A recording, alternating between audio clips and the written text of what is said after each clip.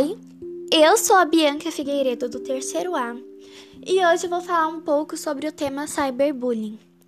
Primeiramente, o que é cyberbullying? Cyberbullying é assédio moral na internet.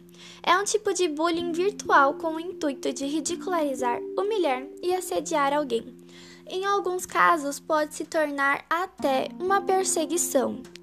E como isso acontece? Bom, existem várias formas, mas a mais comum é os agressores criarem um perfil fake para intimidar a vítima, que geralmente é tímida, indefesa, ou ela fez alguma coisa que esse agressor não gostou.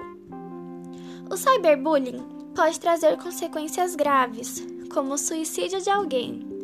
Algumas pessoas, inclusive, precisam de apoio psicológico e entram em depressão logo após isso.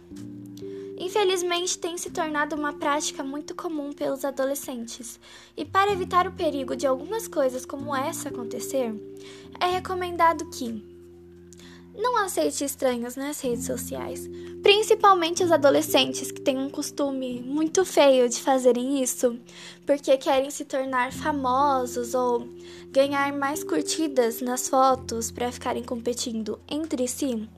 Não façam isso, nem todo mundo é bom. Às vezes, essa pessoa que está curtindo a sua foto está com alguma maldade. Não compartilhe suas senhas, eu acho que isso é o básico, que todo mundo sabe, porque essa pessoa também pode praticar uma maldade com a sua senha, por exemplo, invadindo o seu Facebook e fazendo alguma coisa que você não goste. E também não abra link suspeito, porque se você vê que aquele link não parece confiável, não abra ele. Esse link pode roubar os seus dados e as suas informações pessoais. E o mais importante, tente evitar a exposição. Isso é difícil, muito difícil, mas tente evitar ficar postando foto toda hora e principalmente com pouca roupa, porque as pessoas são maldosas. Infelizmente, tem muita gente má no mundo e às vezes essa pessoa pode até acabar fazendo uma montagem. Então, isso é muito ruim.